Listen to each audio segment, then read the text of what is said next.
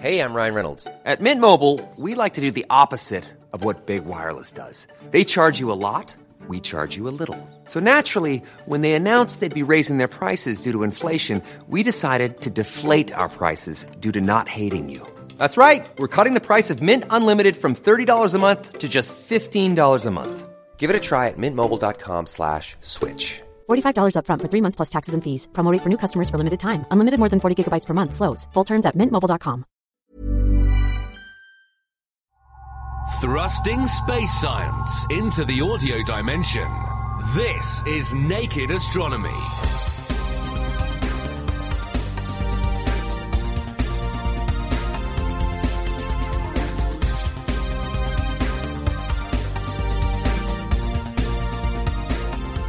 On the Naked Astronomy podcast this month, Martian minerals. We find out why the Nili-Fosse region of Mars would be a good place to look for evidence of life, but it's just too dangerous to get a closer look.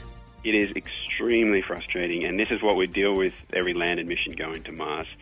Scientists are pulling on one end of the rope saying we really want to go to these interesting places. Engineers are going, whoa, we're not landing anywhere near that. They're pulling back on the other end of the rope saying, take us to the desert. Unfortunately, our capabilities are not such that we can land on those places at the moment. And is our solar system normal? We look at exoplanets to find out if we are the weird ones in the universe. Plus, news of the shrinking moon, buckyballs in space, and an increase in solar activity. I'm Ben Valsler from The Naked Scientists, and this is Naked Astronomy. Supported by the STFC and Cambridge University's 800th anniversary team, this is Naked Astronomy. For more information, look us up online at nakedscientist.com/astronomy. As usual, we start by joining our expert panel to catch up with the latest news in astronomy and cosmology. Andrew Pontzen couldn't be with us this month, but I was joined by Dominic Ford, and here's Carolyn Crawford. It's a lovely story coming from a recent analysis of some images taken by NASA's Lunar Reconnaissance Orbiter spacecraft. What they've discovered are about 14 fault lines extending for several miles in the lunar crust. And these are just like, long cracks in the ground. But the key thing about these is these look quite recent. They're very fresh, they're very sharp, and they overlap small craters. And we think small craters are the most recent craters on the moon. Certainly there are no large craters overlapping them. So they're, if you like, the topmost feature on the lunar crust. Therefore, they're the most recent one. And these are found all over the moon, not just at one latitude, suggesting they're due to some global process rather than something, very local. And the idea is that the moon is shrinking, and it's shrinking because it's cooling. So it's getting colder at the core. The moon was originally hot when it formed. I mean, you had lots of heat created when it was being bombarded by asteroids and meteors in the early part of its life. And also there's been decay of radioactive elements. But it's been cooling for the billions of years since. But it's only more recently that it's actually started to shrink. The core has cooled down and contracted and poured in the crust, and then formed these sort of scarp-like features on the surface. It's not shrinking very fast. They reckon it's only by about up to 100 metres. And this is stretched over somewhere in the last billion years. I mean, I say recent, but it could be anywhere between like the last 100 million and the last billion years. But it's still, again, an interesting new feature about the moon and its geological history that we didn't know. I mean, we do see such features on other planets, such as Mercury has much longer ones. They can run for hundreds of miles, and they've got these fault lines that are like a mile deep. But that's suggesting that Mercury was a lot more molten when it formed, and it's undergone a lot more cooling, a lot more dramatic cooling, because it's also bigger than the moon. So still, I find it interesting that something as simple, well, not simple, but as nearby as our moon can still throw up new surprises for us. Thank you, Carolyn. Dominic, what have you seen for us this month? Well, I've seen a fascinating paper by Samir Slim and Michael Rich, who've been studying a sample of elliptical galaxies, which are normally galaxies thought to have long ago run out of gas and to be populations of stars growing old together with no younger stars in them. Now, this paper presents ultraviolet observations of 29 elliptical galaxies, and in 22 of the galaxies studied, they find extended ultraviolet emission using the Advanced Camera for Surveys on the Hubble Space Telescope. And this is almost certainly associated with young stars in these galaxies, really quite unexpected. And these are really beautiful images. A couple of these galaxies show spiral arms, not features you would normally expect to be associated with elliptical galaxies. And 15 of these galaxies show ring-like structures in their outskirts, showing that stars seem to be forming preferentially on the edges of these galaxies. Now, these are not only beautiful images, they're also quite puzzling, because why have we got our ideas about elliptical galaxies so wrong? Why have people always thought they have no star formation, when in fact now we're seeing this ultraviolet emission? And what the authors of this paper think is that perhaps people have tended to study the centres of these galaxies, and the star formation is happening more on the outskirts where people haven't looked so much. The other interesting question is where the gas fuelling this star formation comes from. One possibility is that it's falling in from intergalactic space, or perhaps small galaxies are falling into these objects and rejuvenating them and triggering them to undergo a new burst of star formation. But I think there are a lot of mysteries here still to be answered. Thank you, Dominic. Now, for our next story, buckyballs. Now, these have always sounded like something that belonged in science fiction, but now they seem to have turned up in space. Yes, well, we know there are many molecules out there in interstellar space, from the quite prosaic, molecular hydrogen, carbon monoxide, carbon dioxide, and even much more exotic things such as methane, acetone, even formaldehyde. But we now know that there are buckyballs out there in space. Now, buckyball is also known as C60, so it's 60 carbon atoms arranged in kind of like a lattice-shaped ball. And they were first discovered in the laboratory on Earth 25 years ago. And these are observed in many places on Earth. And we've expected to find them in space because we know that the chemistry out in space is carbon-rich and carbon-based.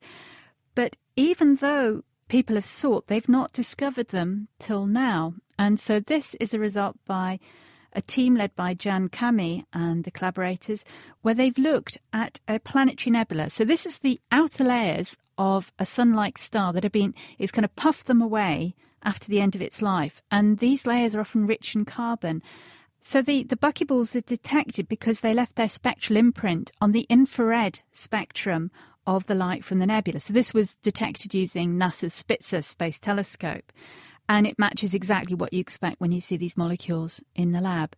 The thing that I was quite interested in is why they've been discovered in this planetary nebula and we haven't seen them anywhere else in space. And the key thing, they think, it depends on the temperature. Most of the C60 in space is probably too cool to be detected. You've just happened to have caught it in this warm environment with the recent shedding of the planetary nebula by the star, and maybe it's just warm enough that you can catch it where it makes this spectral imprint in the infrared. And so, in fact, they may have been very lucky to get this completely unambiguous detection. But still, there you go. It's now the largest molecules known to exist in space. Now, from carbon-60 out in space to right back down on Earth, using lots and lots of computers to discover something interesting. Dominic, what's this story about? Well, in the past 10 years or so, quite a number of so-called distributing computing projects have appeared on the internet, also known as citizen science. And these are projects where scientists needing powerful computers have invited people at home to donate their spare CPU cycles. This is when your computer is sitting on your desk, not doing anything, and you can set it to work on scientific projects. So there's been things like SETI at home, where they're using your computer as a screensaver to do some work for them. Also, I think there have been genetic sequencing screensavers that do the same sort of thing. Is this what we're talking about? Yes, and this is really a win-win situation, because people at home can donate to scientific projects they care about, and the scientists then get supercomputers that they can use for their research. And one such project is Einstein at Home, which over the last couple of years has been experimentally sending out data from one of the world's largest radio telescopes, this is the Arecibo radio telescope, to 250,000 people at home and inviting them to look for evidence of pulsars in the data. Now, these are stars which are very compact. They're made entirely of particles called neutrons, and they spin incredibly fast. And you can spot them because they appear to flash as they spin.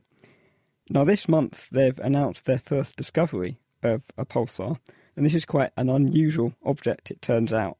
They think it's a very old pulsar, but it's also spinning incredibly fast, 40 times a second.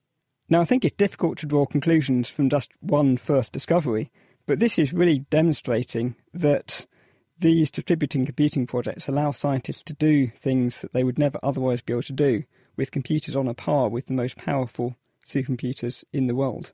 And it will be really exciting to see what these projects throw up in the future. Now, a few months ago we were talking about Galaxy Zoo, which relies on using people all over the world to categorise galaxies. Is this the same sort of thing? It's slightly different because Galaxy Zoo is relying on people's eyes to pick out the structures of galaxies and distinguish spiral galaxies from elliptical galaxies.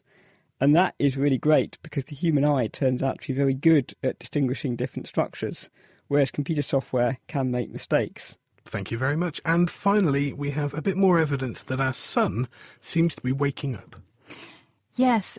As we know, the sun's been going through a very sort of protracted solar minimum, much deeper and longer than we'd usually expect from the normal solar cycle.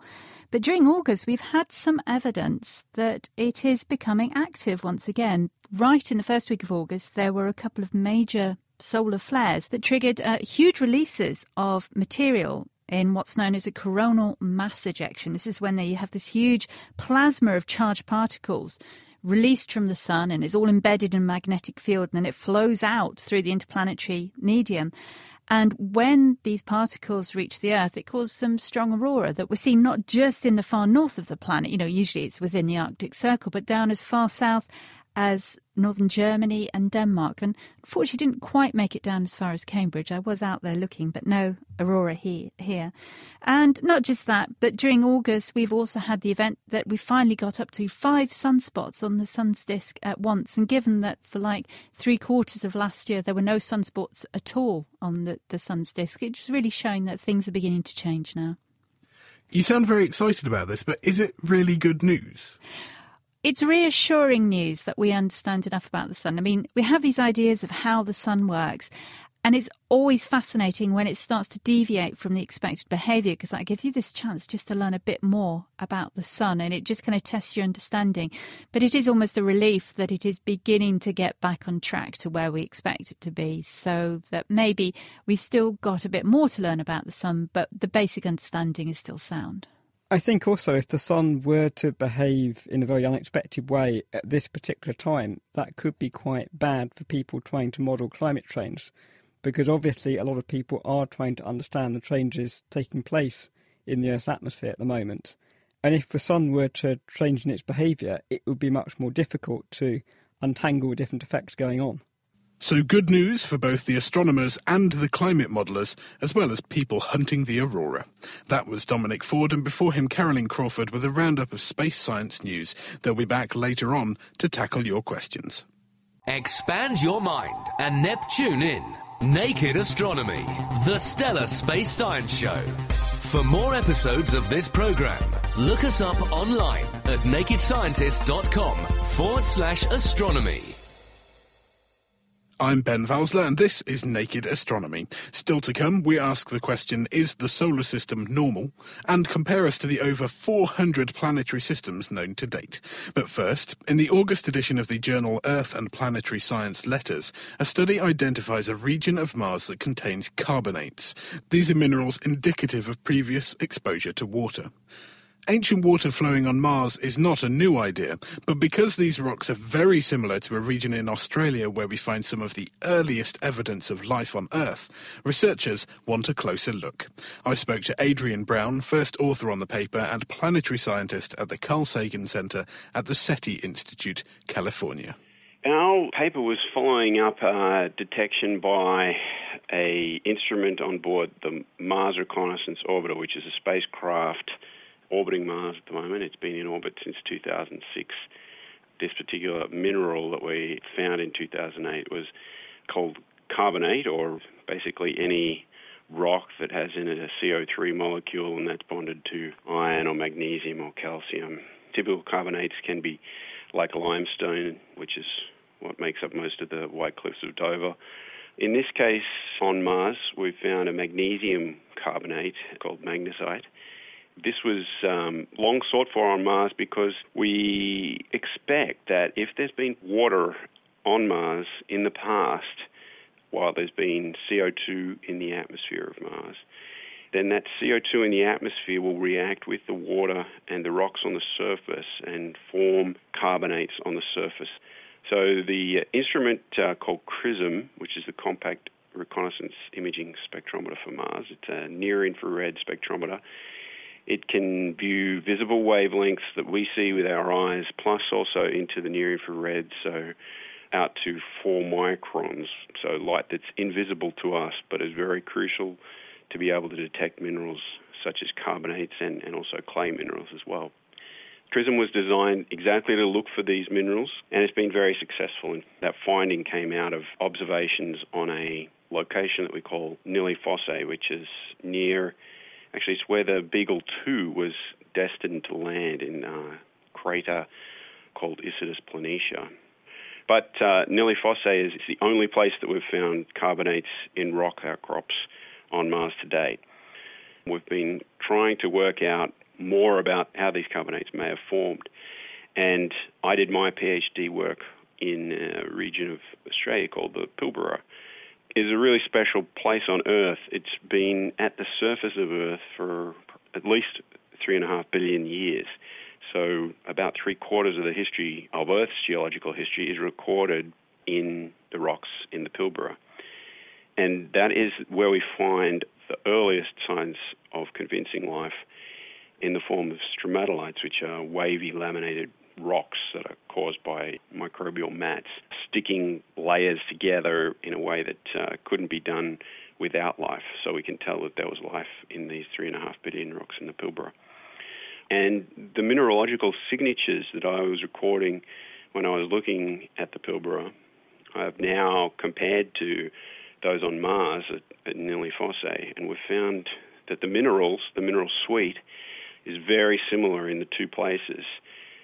And we put forward the hypothesis that Nili Fosse could be a place on Mars that we might find evidence of previous life, and that this would be an excellent location for us to send a rover or even a landed mission with humans on it in the future.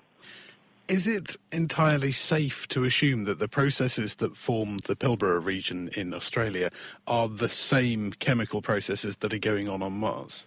They're definitely the same chemical processes because the two regions started off with the same type of rocks, basaltic rocks that come out of a normal volcano, and then those have been altered with water and heat to form these carbonate minerals as what we call alteration minerals. So definitely we've had the same chemical reactions to form these minerals that we can see. The question is, we also see in the Pilbara signs that life was using this hydrothermal energy source to survive, and those energy sources would have been available on Mars as well. But whether they were actually used by life, i.e. whether life was there on Mars to use this energy source, that's still an open question. So the presence of this type of rock in and of itself tells us that certainly some of the conditions for life existing were fulfilled. It was wet, there was a source of energy. How can we take this a step further? What do we need to do to then look for the evidence of life that we find here on Earth? Well, what we'll need is another mission to this area. So we will need to send a lander to check these rocks out on the surface. CRISM has done just about everything that can be done from an orbital instrument, and we'll be definitely doing more surveys of the area and getting better maps, and we'll know the best locations to land on close to these carbonate outcrops, and we'll probably plot areas where rovers could go from where they landed to the outcrops most safely and efficiently. But to follow up the life question, we really need a landed mission to the surface. probably with robots first, but investigating life signs on the surface of a geological surface or in a geological context really requires humans to do the job efficiently.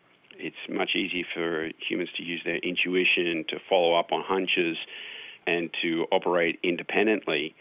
So I would think that this site will probably one day be explored by humans in order to learn about the possibility of life on Mars. We do have a rover mission that is launching next year. That's the Mars Science Laboratory. And the landing sites are currently being chosen. And unfortunately, Nili Fosse was put forward as a landing site, but it was rejected in the last round due to engineering constraints. There was not an area that was safe for the rover to land that was close enough to the Nili Fosse carbonate outcrops. And that will probably remain the case until humans eventually get to Mars and are able to do a manned landing where they can control their descent onto the surface and make sure that they don't hit any boulders.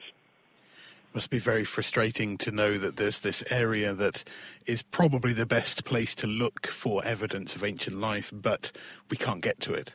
It is extremely frustrating, and this is what we deal with every landed mission going to Mars. Scientists are pulling on one end of the rope saying, we really want to go to these interesting places. We really want to go to Valles Marineris. It's the biggest trench canyon that we have in the solar system. Engineers are going, whoa, we're not landing anywhere near that. They're pulling back on the other end of the rope saying, take us to the desert, take us to somewhere that's got no rocks, no undulations, and also we don't want it too high because we need the atmosphere to slow us down on our entry, descent, and landing stage. That means that we can't land on Olympus Mons, the biggest volcano on Mars. So some of the features that are just yelling out to scientists, land here, land here. And Nili Fosse falls into this category as well. Unfortunately, our capabilities are not such that we can land on those places at the moment. So we have to wait till our capabilities can catch up with the science. But when we eventually do have a manned mission, when we eventually can explore this and look very closely, what will be the signatures of life that we're looking for? What will tell us there was definitely life here once? If we do find things such as stromatolites that we use here on Earth to date back the oldest life here on Earth, then that would be fantastic. And these are a generally unambiguous life sign, depending on how developed they are. On Mars, it could be that bacteria and microbes didn't come up with the right technology to build stromatolites, in which case we will be looking instead for more simple signatures, perhaps chemical signatures, such as carbon isotopes that can show that life was preferentially using lighter carbon isotopes. That's what it does here on Earth, and we can track it using those. Unfortunately, in rocks that old and rocks that have been altered in the way that Nili Fosse probably has, we're not likely to find any dead ringers such as DNA or anything like that. But we're working very hard, and scientists are working very hard on looking for biosignatures that are the breakdown products of DNA and complex organic molecules. So we're only now just starting to get that right in Earth's history that we understand a lot better. We're trying to do organic analyses of the breakdown products of life that are indisputable. So things such as steranes are the breakdown products of life here on Earth. So if we continue to develop that here on Earth, then we might learn more about how we can use those biosignatures to eventually unlock the secrets of life on Mars. Adrian Brown explaining how manned missions to explore the Nili Fosse region of Mars, as well as a better understanding of the chemical signatures that life leaves behind, could help us find evidence of previous life on Mars. If you would like to know more, Adrian also coordinates the weekly SETI Institute seminars. They're free to attend, and they're also posted online. We'll put links up at thenakedscientists.com/astronomy. Now, over 400 exoplanets, planets orbiting stars other than our Sun, have been found since the first was identified, but so far none of them look like our solar system. I spoke to Professor Melvin Davis of Lund University in Sweden to ask, is our solar system normal? That's a very good question, and the straight, simple answer right now is we don't know. The intriguing thing is that when people started finding planets or figuring out that there were planets around other stars, we actually found quite a surprise. So that the way that most planets have been found so far is actually using the sort of what's called the Doppler effect, the change in the wavelength of the light from a star as a star wobbles because a planet orbits around it. What they started finding from the beginning were planets the mass of Jupiter or thereabouts, so that's not so surprising. But the strange thing was these Jupiters weren't out at Jupiter's orbit, which is, the sort of orbits of the gas giants. Jupiter and Saturn are between 5 and 10 times the Earth-Sun distance. That's called an astronomical unit, is the distance between the Earth and the Sun. These planets were much closer in. In fact, the first one found was going around its star only in a few days. So how do these planets end up, rather than on a Jupiter-like orbit, an orbit even closer in than Mercury sometimes, and often orbits like Venus or the Earth? So that's the first mystery, and they're not like the solar system. It's easier to find planets that are on shorter orbits that are closer into their star with this wobble technique, because if a planet is going around only in 20 years, rather than in a few days, we have to wait. We have to measure the motion of that star for 20 years to find the orbit. And so it's not surprising that the first planets we found in this technique are actually ones on shorter orbits. But the question, as you say, is that normal? Is the solar system normal with the Jupiter going around in, many, many years, tens of years? Is that normal, or are these ones that we've found so far normal? And the answer is we don't really know right now, but we do know that the longer we look, we keep finding planets at wider and wider orbits. So now of these 450 planets, a few of them have orbits just about as wide as Jupiter's. So an interesting question in the coming years, and it really will be in the coming 5 or 10 years, do we find lots and lots of planets at those further distances, at a sort of regular orbit like Jupiter, or do we just keep finding mostly ones that are much closer in? And then we'll begin to answer that question, is the solar system usual or not? So why should it matter if the solar system isn't normal?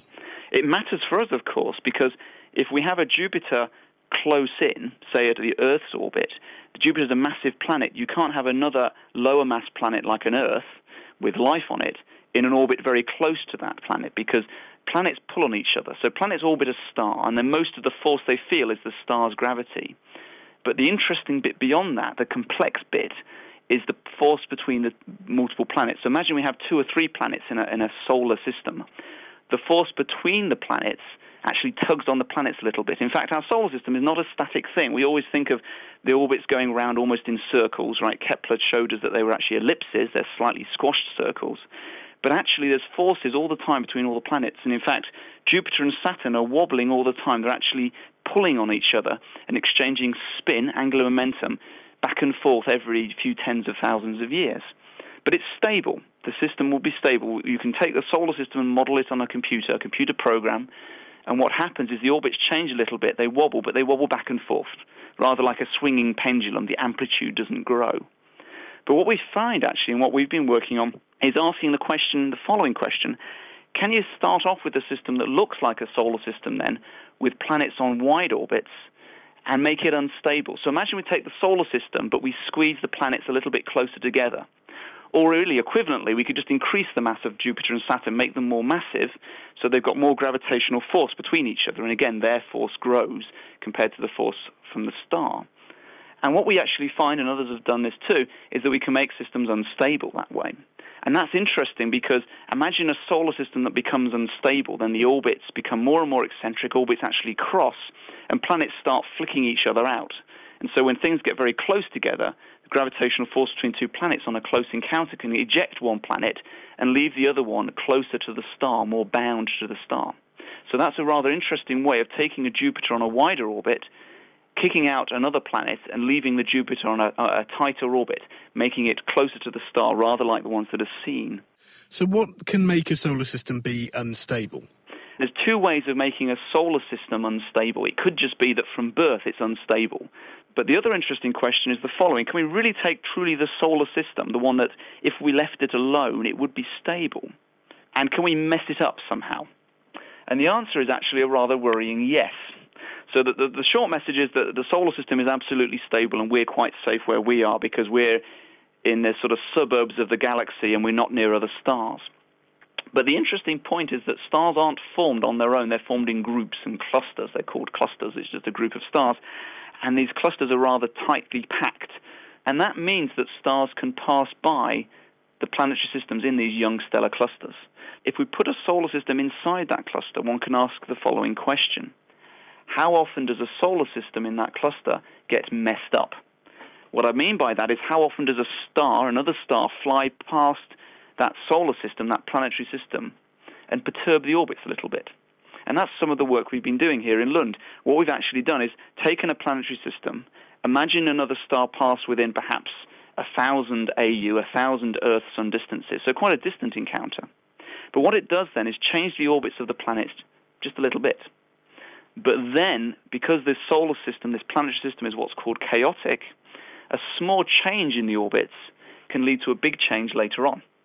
But what we find is actually rather interesting, because sometimes even quite modest changes in the orbits can lead to extreme outcomes. I like to show when I give talks, I have a computer simulation, a video of a computer simulation where we just take the solar system and slow down Saturn by 10%.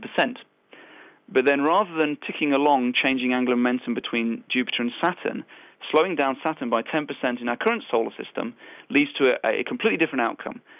Jupiter and Saturn scatter off each other, Saturn is pushed out, and actually ejects Neptune and Uranus, which are the next planets further out.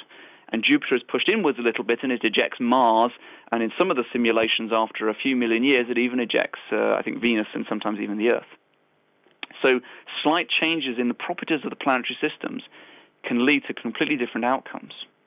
And it turns out that the chance of this happening is interesting. It's about between 5, 10, 15% of stars will have these close encounters. So in other words, if I'm a planetary system in a stellar cluster, I have a sort of 1 in 6 chance, perhaps, of being messed up in this way. And again, if I'm messed up by a flyby, what's left behind, the planets left behind, could look rather like the exoplanet systems we see. But it's only 1 in 6 chance, so we've been, it's not surprising that the solar system survived this phase, because for every 6 solar systems, 1 is messed up by a flyby, but probably around 5 will survive that early period in their lives when they're in this young stellar cluster. So we came up with a word, actually, we call them singletons, which what we mean by a singleton is a star that's born single, doesn't have a binary companion, and it doesn't have these close flybys that mess up the planets. We've spoken about planetary migration before on the Naked Astronomy podcast, and sort of concluded that a system with a hot Jupiter, one of these gas giants orbiting very close to the host star, is actually very unlikely to contain other planets because of the process and the immense destruction that would have been caused as it migrated inwards. Should we be looking at stars that don't have hot Jupiters in order to try and find stable systems? Well, that's an interesting question, and that's exactly your point is correct, that with migration, basically a planet moves, sort of is dragged through this young protoplanetary system containing the gas and the dusty disk, and the planet sort of spirals in slowly towards the star. And so one could imagine then any planets closer in would have spiraled in also and ended up inside the star. So it's certainly true that if you want to find a terrestrial planet at a few AU where you might have life, then we don't look for systems containing hot Jupiters, we think. Unless we could have a situation two ways out, really. One situation is if we had terrestrial planets forming later. So imagine we formed a Jupiter very early on in the planetary system's life, and that Jupiter migrated in, and sort of at the very end, some more lumps of rock got together and formed a self-gravitating lump of rock and made a terrestrial planet that was already then further out. It's possible that could happen, though less likely. Studies and calculations, not ours, but others, show that that's unlikely to happen. And the other intriguing possibility I should mention for fun is not so much with a hot Jupiter, but imagine we had a Jupiter at the 1 AU, the Earth-Sun distance.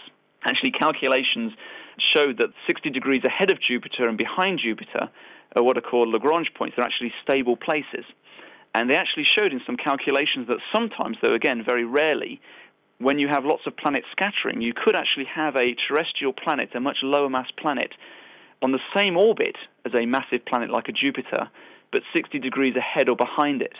So that's a rather intriguing possibility, though much less likely, people think, than having a system like our own. Melvyn Davis from Lund University explaining how we really don't know whether or not our solar system is the odd one out.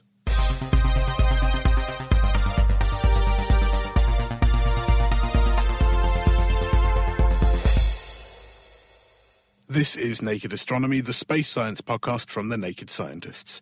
If you've got any questions or comments for us, get in touch by email to astronomy@thenakedscientists.com.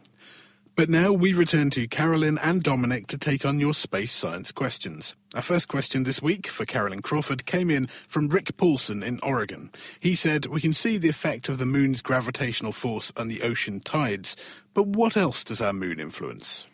Well, I assume he wants something astronomical rather than me to wax lyrical about the effect of moonlight on the species of Earth. So I guess the strongest thing that the moon also influences is not just the tides, but also the length of our day here on Earth. Because there's this mismatch that I believe I've talked before between the rate that the Earth rotates and the speed at which the moon moves around in its orbit and pulls the bulk of the oceans behind it in the tides.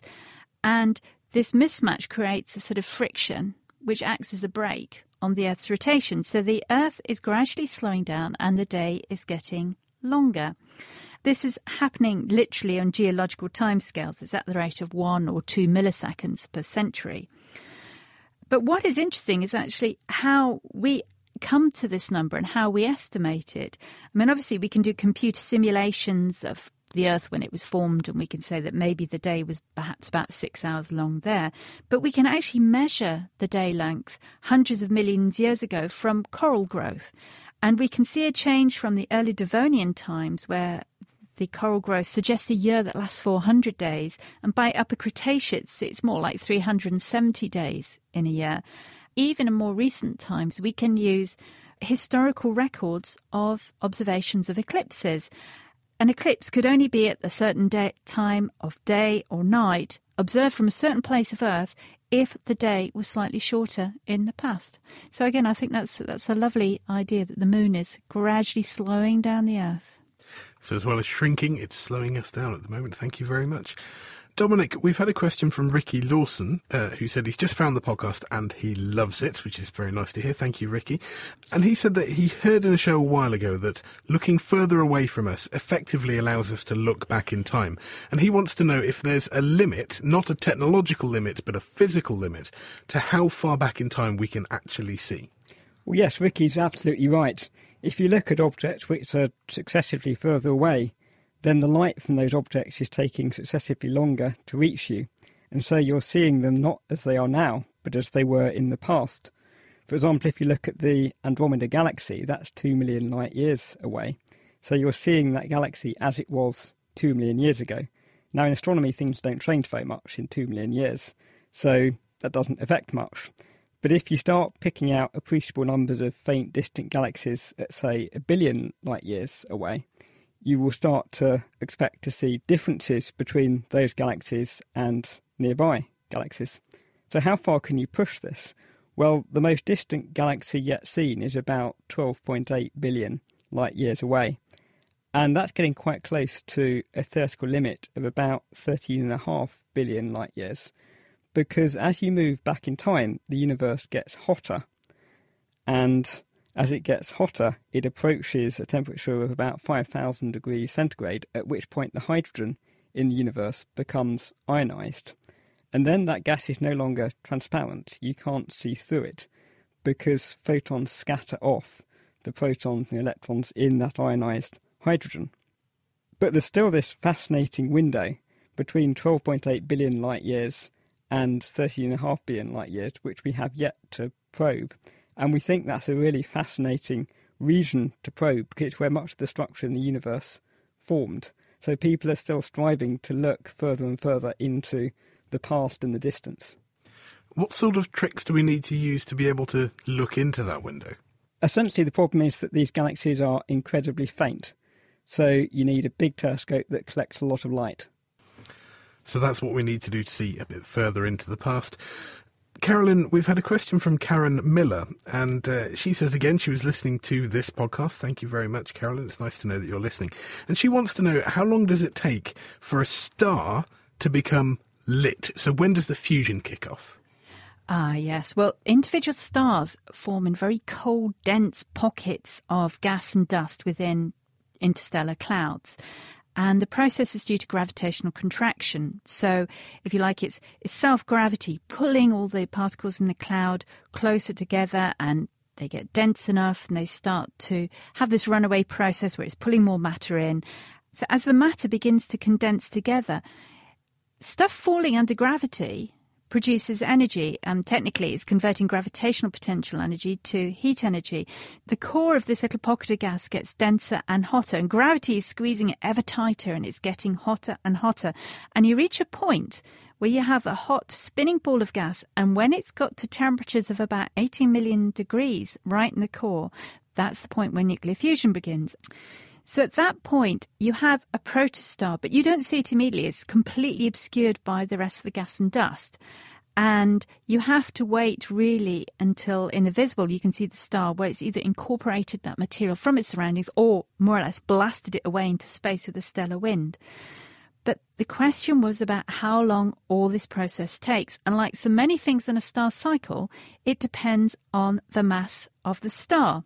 And there are all kinds of ramifications, because as the cloud collapses, I've told you it heats up, it gains energy, and some of that will go into heating the innermost core of the star, but some of it may heat up the surroundings, stop it collapsing under gravity. And it's just that more massive stars are much more effective about radiating away the extra heat.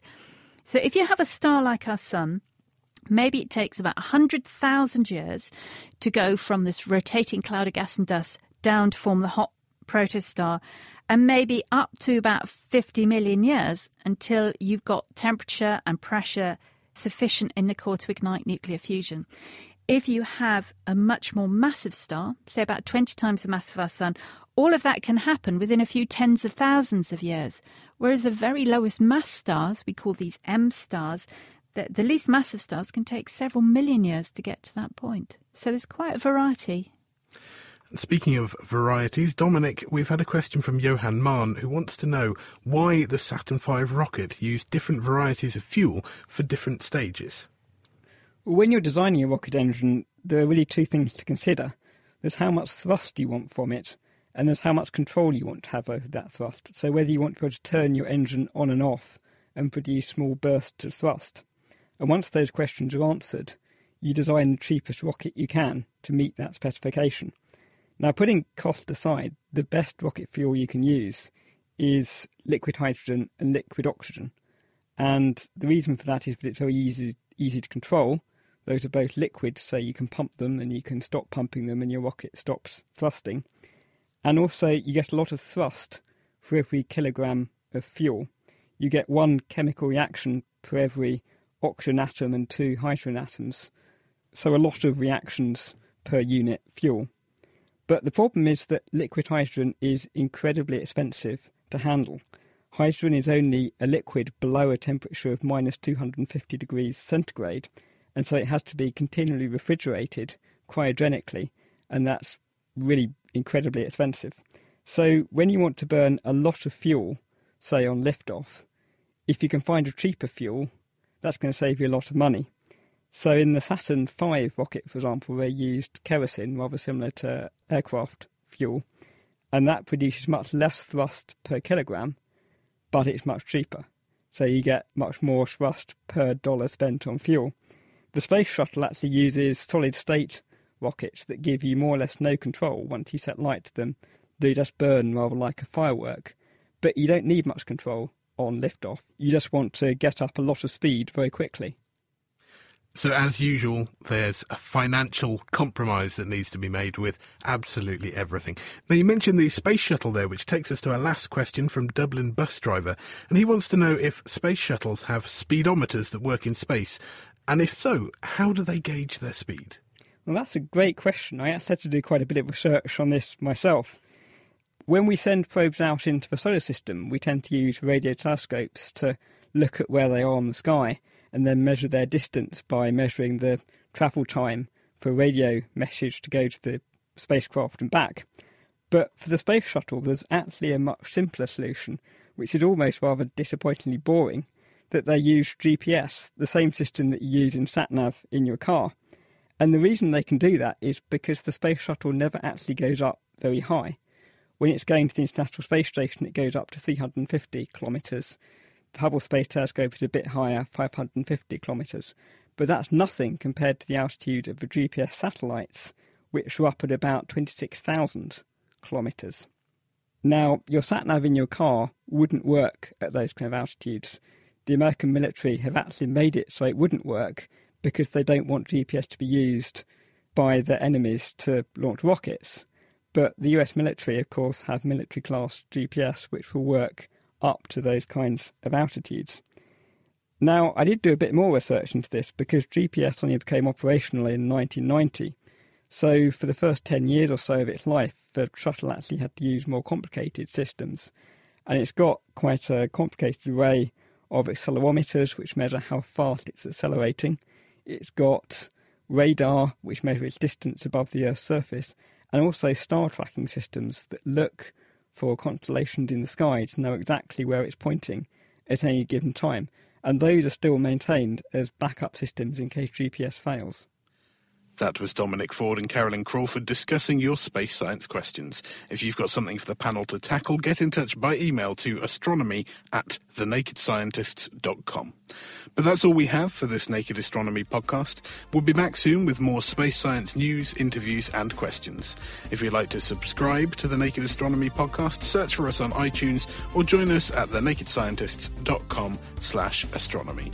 Naked Astronomy is produced by me, Ben Valsler from The Naked Scientists, and comes to you from Cambridge University with support from its 800th anniversary team and the Science and Technology Facilities Council.